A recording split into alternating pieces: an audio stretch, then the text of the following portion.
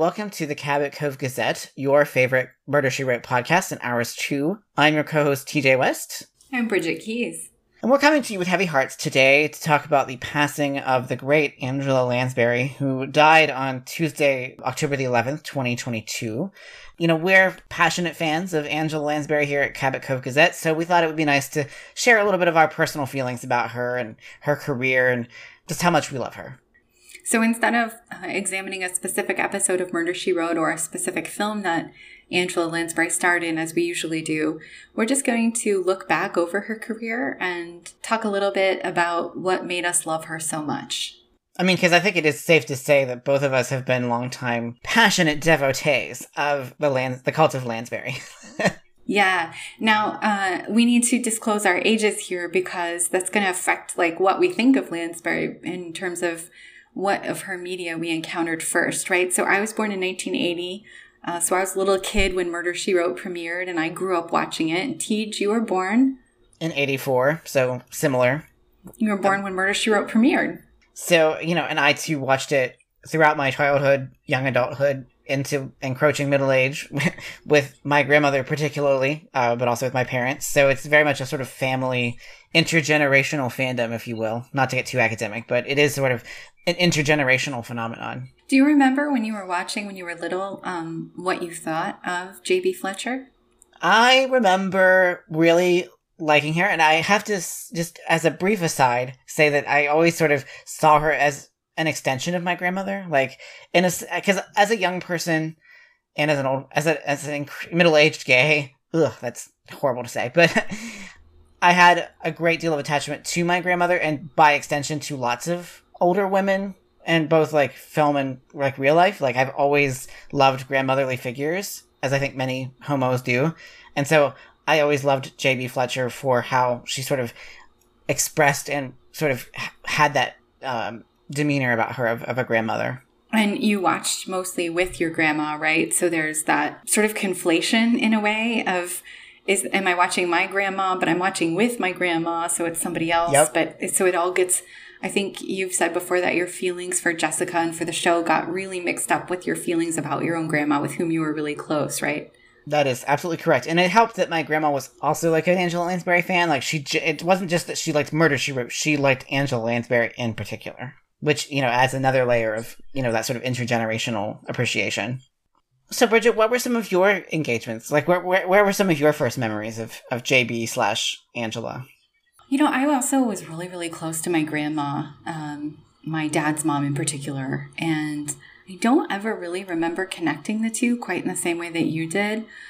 But I do remember watching with my family and voting on who we thought the murderer was. And I think as a little kid, I was like that sickly little kid who could never really go outside and play. I spent most of my childhood indoors with pen and paper in hand, just dreaming up stories and stuff. And so I don't know that I consciously made this connection as a kid, but looking back, it's so clear that what appealed to me was that she was a writer.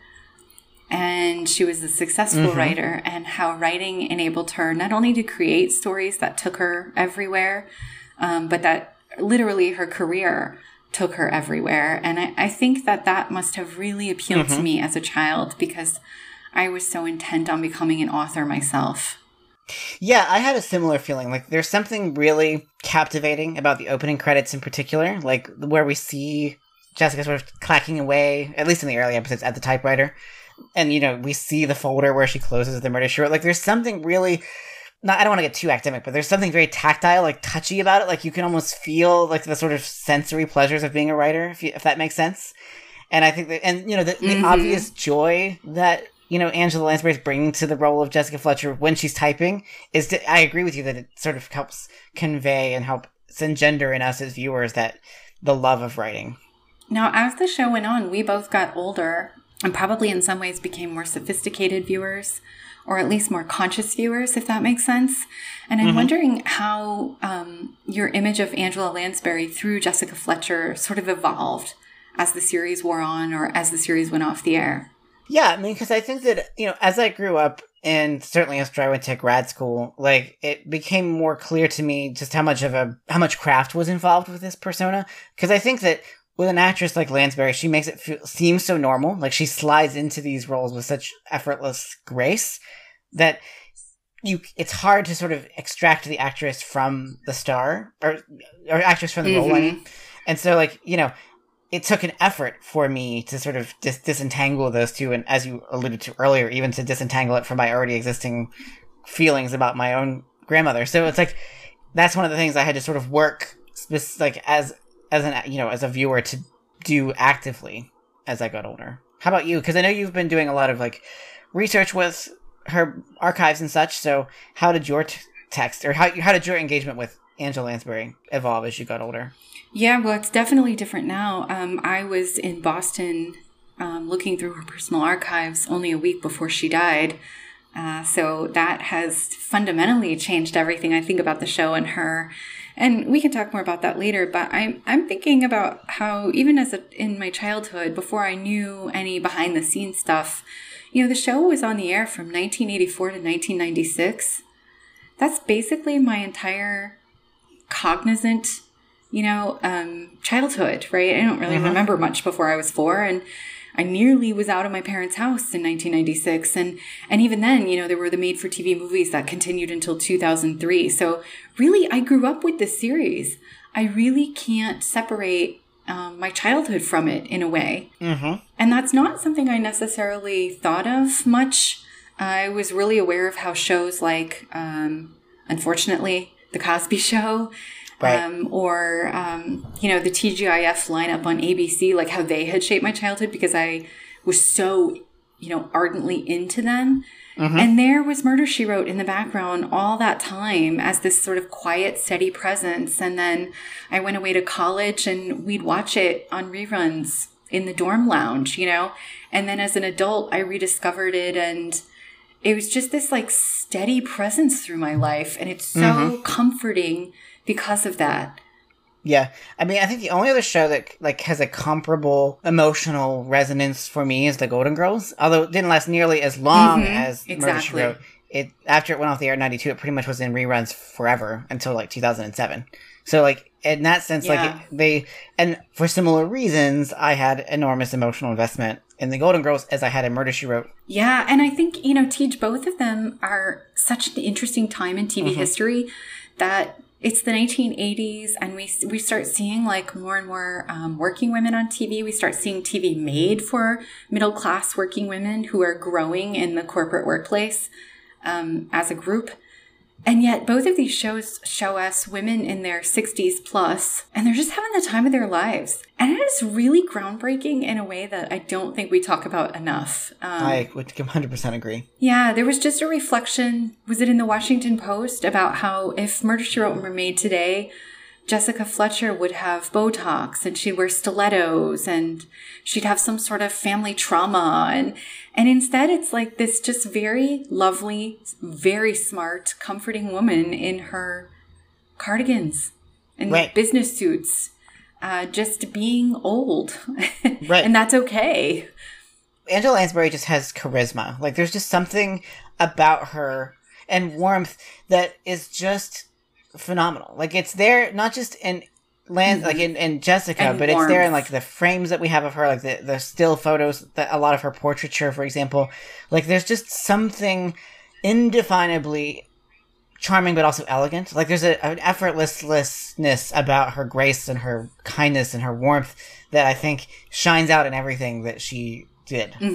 And I've always appreciated that about her, and I think that's a great deal of why I have so much emotional attachment toward her.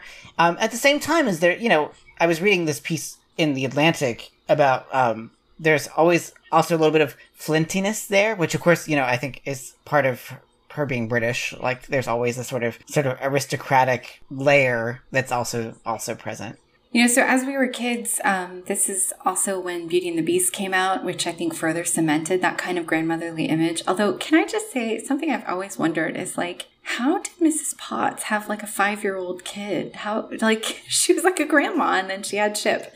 But it's also that same sort of warm, charming figure, right? And that happened when we were kids. And then I think, Bedknobs and Broomsticks was 1970, but you and I both discovered it as kids. We did. I watched it a lot as a kid. Me too. I had the VHS tape and I watched it obsessively. I could say the whole movie from start to finish. I knew all the dialogue. Right, and I think that what's really interesting about Bedknobs is that it's always, in sort of Disney lore, is always overshadowed by its predecessor, Mary Poppins, which... Always. And it's always viewed as inferior. Yeah, and I have to add, it's also when people talk about Lansbury's career, it's always one sentence. Like Martin Gottfried's book, Balancing Act, it gets like 2 sentences. It's like, then she made Bedknobs and Broomsticks. It was a Disney movie. And then we move on. And I think it's really funny because when you actually talk to Lansbury fans, especially of our generation, it's like the standout text for them. It is. And I think that a lot of that, it's a perfect, the 80s was the perfect moment for that to be the case because of obviously the rise of Murder, She Wrote, the rise of the home video market, Disney especially aggressively marketing their old catalog on VHS.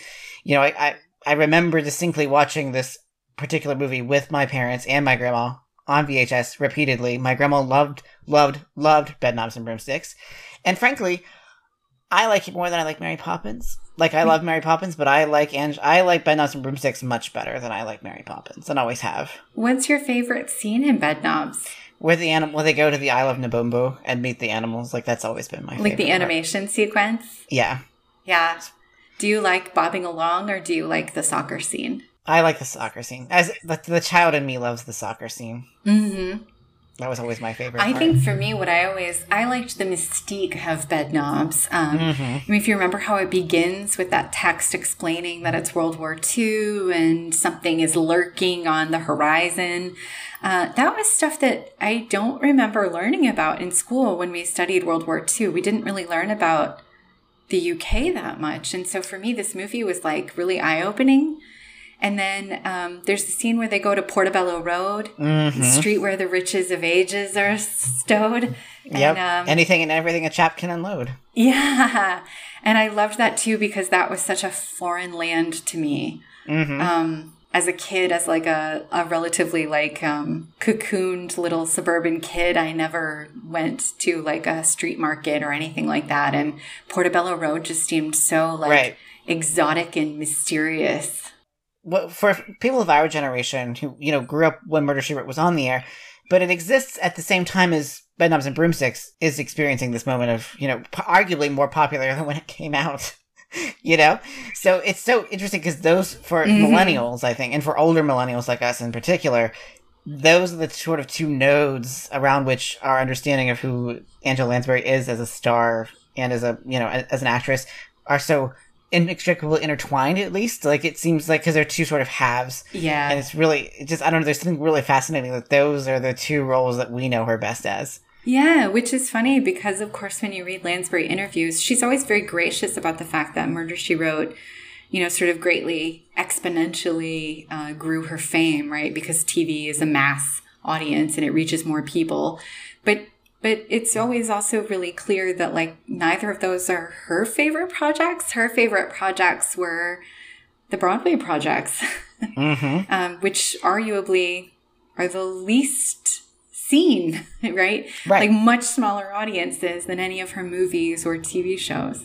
Right, and I mean that's where her sort of status as a gay icon comes from, is from Mame. You know, Mame, the sort of quintessential grande dame, every gay boy's favorite aunt. Like, you know, that's sort of, you know, that's the sort of thing that solidifies her identity as a queer icon. But for you and me, like, who would, you know, what access would we have to Mame in the 80s? Like, yeah. I mean, it would have been almost impossible, maybe the cast recording. I think what you're trying to say is, like, if you're outside of, like, a particular geographic location, and a certain economic class. Right. The stage performances are really hard to access, except via cast recording. And it would have been, it's just as a brief aside, it would have been a really fascinating phenomenon if she had been cast in the film version of Mame, as opposed to Lucille Ball, which, you know, Angela wanted that role, but Lucille was a much bigger draw than she was. Like, it just, I often wonder, like, what might have been. For one thing, I'm sure the movie would have got better reviews, but, which were not friendly toward poor Lucille. Oh, she was so salty about that. And you know, in Lansbury's personal papers, there's a really snarky comment about how dreadful Lucy's version of the movie was and how much gauze they had to put over the camera to make her look presentable. So, it's clear that she was always really hurt that she didn't get that role. She really, really wanted it. And like I said, the film would almost certainly have been a much better success. Bea Arthur was also pretty upfront about being displeased about Lucille's performance. So the reason why we switched to MAME is, like, in a way, I think our experience is probably reflective of a lot of people of our generation that we grow up with Murder, She Wrote, and then we have access to bed knobs because of the Disney archive. They open the vault and release the VHS tapes. And then Beauty and the Beast, obviously, is like of our childhood moment. But then we sort of retrospectively discovered her past career, right? Mm-hmm. So this person that we knew as a TV star and sometimes movie star, then we learned, like, no, actually, she was a mega movie star and a mega Broadway star before she was ever a TV star. Right. Do you remember when you first found MAME? Probably. I watched the movie version in high school, but I don't think it occurred to me that I don't think I was fully conscious that Lansbury should have been in it until probably grad school. Like, I don't think that I really sort of grasped the full enormity of the MAME phenomenon until I was in grad school, I'm ashamed to say. What I think is impressive, we often talk, when we talk about Murder, She Wrote, about how she was 59 when she started it, and what an age to be launching a whole new chapter of your career and trying a medium that you've never tried before, and then to be successful at it, right? Right. But Lansbury herself loved the fact that she was 40 and starting out on Broadway. And that it really, when she talks about it as like sort of a rediscovered youth, that she felt younger than she had in years. Mm-hmm. And it just gave her all this like joie de vivre and vibrancy, to mm-hmm. be dancing and singing and on stage. Right. And there's a really interesting way of like, at least for me, of engaging with like Angela as a star. Because, my grandmother actually introduced me to Gaslight. Like, so by that point, I already knew Angela as Jessica and as Eglantine from Bedknobs, and then my grandma was like, "Here, I want you to see Gaslight," which is her first role. And it's really, there's a unique experience that you bring to a viewing of a film of a star that you're already familiar with, but when they're young. Yeah. Which is obviously different than what we normally, like, we obviously live life forward. So like we see mm-hmm. stars grow and develop over time, but we're sort of going backward is unique, and it's sort of, it's in the true sense, like it's something you can't really replicate. I don't know, there's something really fascinating and rich about that. There's something really interesting about that. Like, I remember the first time I watched Gaslight because I was an adult when I first watched it, and it was like, hey, maybe I was a teenager, but I was older, right? And it was like, that's the lady from Murder, She Wrote, but she's like right? 18. I remember watching, so this is a deep cut. So she's actually in Samson and Delilah, one of my all-time favorite movies, and one of, I think, the best epic movies of the mid-century. She plays Hedy Lamarr's sister, Semidar, who's killed by accident she's the one who marries Samson and is killed by accident, and sort of precipitates this huge crisis. But it's just so sometimes weird to see, young Angela with, her China doll face playing a Philistine princess. Like, it's just, I don't know, it's just weird, but fun at the same time. Because there's something almost, obviously, in a movie like Samson and Delilah, it's kind of campy, but that's part of the joy of it. I think my favorite moments of her classical Hollywood career are the twinned performances in Gaslight and Dorian Gray, both like back to back, and both for which she was nominated for an Oscar. So, just how remarkable that your mm-hmm. first two roles ever, you're nominated for an Oscar. What a start to a career, right? But I think what I love so much is just how, don't laugh, okay? But how overwhelmingly Irish she seems in both of those. Because she was, right? Her mom was Irish. And although she grew up in the UK and then moved to the US during World War II, don't write in, you guys, but I feel like she looks really Irish. She has Irish eyes and Irish cheeks in a way that really resonates for me, because I am also very Irish. And there's just something so pleasurable to me about seeing her on screen when she's still a really dewy young person with this beautiful skin and these really plump, beautiful Irish cheeks. Because I feel mm-hmm. like, and she talks about this too, like she didn't have the look of a 1940s movie star. She looked different than those women. And she always would. And she thought that perhaps contributed to why she was never a leading lady. Yep. But for me, it was really exciting because she looked like someone I could be or someone I knew. She looked like my family. And she was on screen. You know, it's funny that you say that, because a few weeks ago, Bridget, I'm going to refer to a conversation Bridget and I had. I sent her a picture of my great-grandmother. This was my grandmother of who I've already spoken, her mother. And I was like, I have this picture of her that I got from my grandmother's belongings, and it's uncanny how much my great-grandmother looks like Angela Lansbury. And you pointed out that she has the physiognomy of the Irish, like with the sort of plumper cheeks, the way the mouth turns in just a certain way. And I was like, you're probably right, because my great-grandmother was of Irish extraction. Like, not directly from Ireland, but was descended from Irish folk. And it was just like, yeah, I can see that. Like, and so you're right that there is a sense in which Angela Lansbury looks like people that we both know. And I think that helps to explain why we have so much investment in her. So what I also think is interesting about our sort of retrospective discovery of her is having grown up with her as this grandmotherly, benevolent figure. Then as film scholars, we both started diving deeper into classical Hollywood. We weren't even necessarily trying to discover Angela Lansbury, right? We're just trying to understand the quote-unquote film canon. And we come across things like The Manchurian Candidate. First of all, I love her in that role as Mrs. Iselin. It is positively brilliant. But I can remember distinctly seeing, like, it must have been a biography special or something where they were showcasing her performance in that role. And I must have been like, I don't know, 13, 14 at the time, and just being so vexed by the idea of Angela Lansbury, of all people, playing a villain, which I bring this up because that's a common response that people have when a star breaks their cast. But at that time, she doesn't really have, as a not A-list star, she doesn't really have a type to work against necessarily. But that's what I was referring to earlier, that sort of retroactive, star turn. It's one of those phenomena that is interesting because of the way that we came to her stardom. And so I just wanted to elaborate on that because it's one of my very clear Angela Lansbury memories. Absolutely. It was the first time I had ever seen her be evil. And it was also the first time I remember thinking, oh, she's not just playing a role that's kind of like herself. She's an actor. Right. Those were all, Murder, She Wrote were all choices. And now she's making a different choice, being this villainous Mrs. Iselin.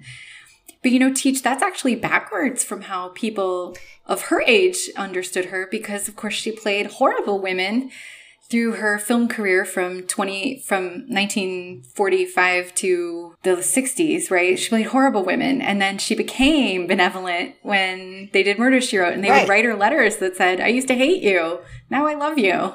And it's really, if you haven't, we're going to do a special episode, I presume, on The Manchurian Candidate at some point. But, if you haven't seen it out there in the audience, it's a truly chilling performance. It is a masterclass in, tightly coiled, Mrs. Iselin as a character is tightly coiled and filled with rage and menace and malice. And it's really a masterclass in acting. It's not just the way that Lansbury moves through space. It's the way that she controls her face. It's the way that her body moves.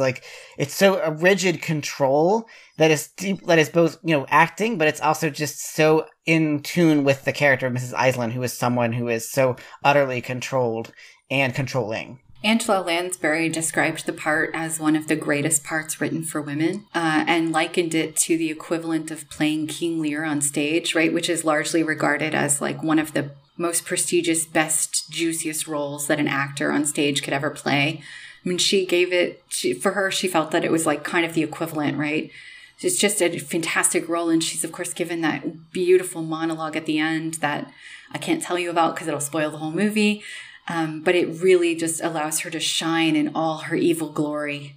It's truly sublime. It is sublime. And I don't use that term lightly, but it is one of those performances that almost is an out-of-body experience to watch. The movie as a whole is that way, but her performance is what really anchors the whole thing. And I suppose we should do an episode on this where we can dive more deeply into this. But of course, it's widely regarded as one of her best film performances now. But it vanished after it was released for various reasons. There's lots of conspiracy theories around that. But after its release, it kind of wasn't seen. So nobody really talked about it for many, many years.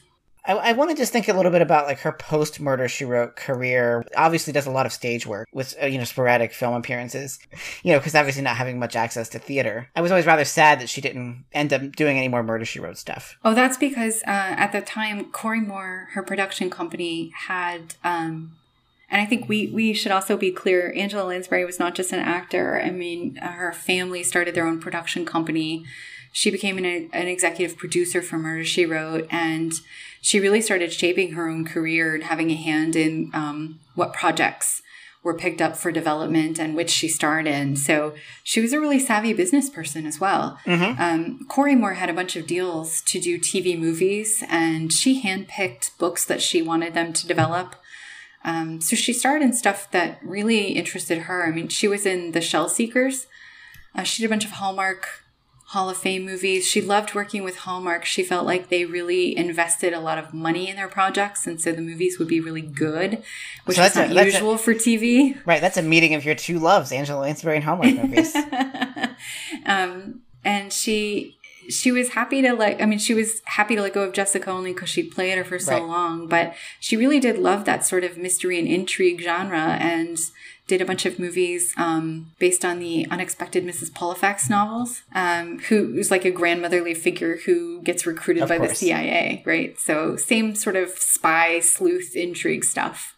Right. I mean, I do remember one of my most prominent memories of Angela post Murder, She Wrote, or sort of a little bit of overlap, was as Anastasia. She plays the voice of Grand Duchess Marie in the Don Bluth film. So, even in that role, like, there's just a richness to her voice. Like, I referred earlier to, like, the grace and charisma of her her appearance, but her voice is also such a key role for, I think, why she has such an indelible place in the cultural imaginary, is because she just has a wonderful voice. Like, it's not like, it's so unusual, isn't it? It is, it's like, it's rich and deep, but it also is very shrill at times. And then this bizarre accent that's clearly, like, the meeting point of her time on the East Coast, her time on the West Coast, her time in Ireland, her time in the UK. It's like this very original accent that like nobody else has. Mm-hmm. Yeah. Talking about voice is always difficult because like voices are just hard to describe accurately. There's this, again, something just ephemeral about her that's hard to put our finger on, I suppose. A friend of mine in grad school dropped a bombshell on me that she was a Republican, because I don't know if you have uncovered this conspiracy theory that Angela Lansbury was a secret Republican that was making the rounds on the internet about a decade ago. Well, what's the evidence in either direction? Well, there was a like random IMDb quote, I think, that cropped up, and then that was the one that was used to sort of bolster the evidence, because she said apocryphally that, she was a fan of Mitt Romney, I think it was at the time. At the Kennedy Center Honors, when she was honored in the year 2000, Gordon Davidson, the theater director at the time, said, if Angela ran for president, you wouldn't even have to count the ballots. And I think what makes that quote even better is that she technically would be ineligible to be president, and nobody would care. We'd all still vote for her anyway. When I heard the news that she passed, like, I was obviously deeply sad for a whole host of reasons. Not only because I loved her as an actress, but because of residual grief about my grandmother and all that stuff. But it struck me, and I said this to my parents at the time, I was like, I hope that if we take nothing else away from this, that to live one's life in such a way that 96 years seems like too little time spent on the earth means that you've done something right with your life. And I feel like that's a testament to Lansbury's sort of like essential goodness, that's how people think about her. Like, taken too soon at 96. Like, I think that's a hell of a legacy, personally. It is a hell of a legacy. And I have to say, as someone who's dug pretty deeply into research about her life and career, it's hard to find people who don't like her. I think, for instance, her Lifetime Achievement Tony Award this year was accepted by Len Cariou, who has known her for over 50 years. Right? They've been friends for that long. And I think, the fact that so many people have worked with her and have positive things to say of their encounters with her really speaks to a graciousness that probably helped continue that career long term, but also just to her earnestness as a human being. And like I said, I think that's a good model for all of us to sort of think about as we as we live our lives. Obviously, any retrospective of Angela Lansbury's career in 30 minutes can't be a complete retrospective and doesn't need to be. But I think what we've done is touch upon why she's so important to the world, is that each of us has our own stories of how she touched our lives and how we felt a personal connection with her and her work. That is a real testament to, her success as a star, is that she established that personal connection with her audiences and fans. And that, to me, is the true mark of a star. I keep picturing Paddington Bear saying, "Thank you, ma'am, for everything." But it's Angela Lansbury he's having tea with, not the Queen. Thank you for everything. Well, I think that's all we have for our special retrospective of Angela Lansbury. So for the Cabot Cove Gazette, I'm TJ West. I'm Bridget Keys. And we'll be back with you soon with our regularly scheduled Cabot Cove analyses. The Cabot Cove Gazette's theme song is Reaching the Sky by Alexander Nakarada, used under Creative Commons license. You can find us on social media. We're Cabot Cove Gazette on Facebook and @Cove Gazette on Instagram and Twitter.